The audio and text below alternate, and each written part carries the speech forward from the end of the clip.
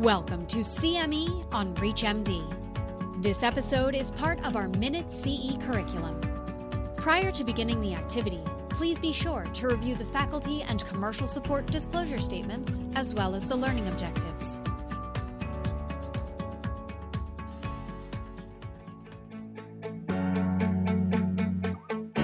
Hello, my name is Rana McKay, and I'm a GU medical oncologist at the University of California in San Diego.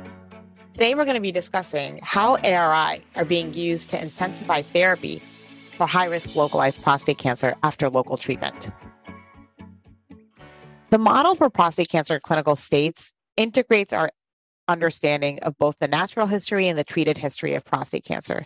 And this framework can really be utilized to help us understand what's the goal of any given therapy that any patient may receive, whether that be systemic therapy, local treatment with surgery, or radiation. And for patients presenting with localized disease, multimodal treatment strategies, which integrate local and systemic therapies, can really be utilized to help optimize cure for individuals with high-risk disease. So what we will do is present a series of clinical trials that are currently enrolling patients to help improve outcomes for individuals with high-risk prostate cancer. The first of these studies is the ERADICATE trial, and the ERADICATE trial is an adjuvant trial that integrates the use of adjuvant hormonal therapy post-radical prostatectomy for high-risk individuals that are at risk of recurrence following surgery. This trial integrates the Decipher score and also the CAPRA score, and enrolls patients who have a CAPRA score greater than 3 and Decipher score of greater than 0.6, and patients are randomized 1-to-1 to receive treatment with either darolutamide and ADT for 12 months or placebo and ADT for 12 months with a primary endpoint of metastasis-free survival. The ATOM trial is another post-op study that's enrolling patients who have high-risk features by D'Amico criteria with a PSA of less than 0.2 post-RP, and patients are randomized to receive apalutamide versus observation. The primary endpoint of this trial is PFS, and the trial is enrolling 260 patients. The PRESTO trial has already been conducted, and we've already seen data from this study. This trial is a little bit different and is focused on the biochemically recurrent setting. The trial enrolled patients who had a prior radical prostatectomy with biochemically recurrent prostate cancer with a PSA of greater than 0.5 and a PSA of doubling time of less than or equal to 9 months. And patients were not allowed to have metastases based off of conventional imaging. And their last dose of ADT needed to be greater than 9 months prior to study enrollment.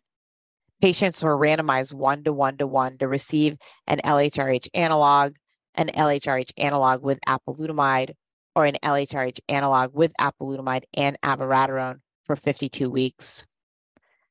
This was a positive trial that resulted in a statistically significant improvement in biochemical progression-free survival of the experimental arms compared to the control arm.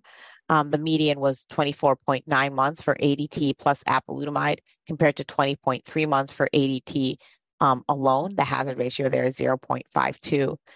Additionally, we did also see an improvement of biochemical progression-free survival in patients that had received triple therapy with abiraterone, apalutamide, and ADT.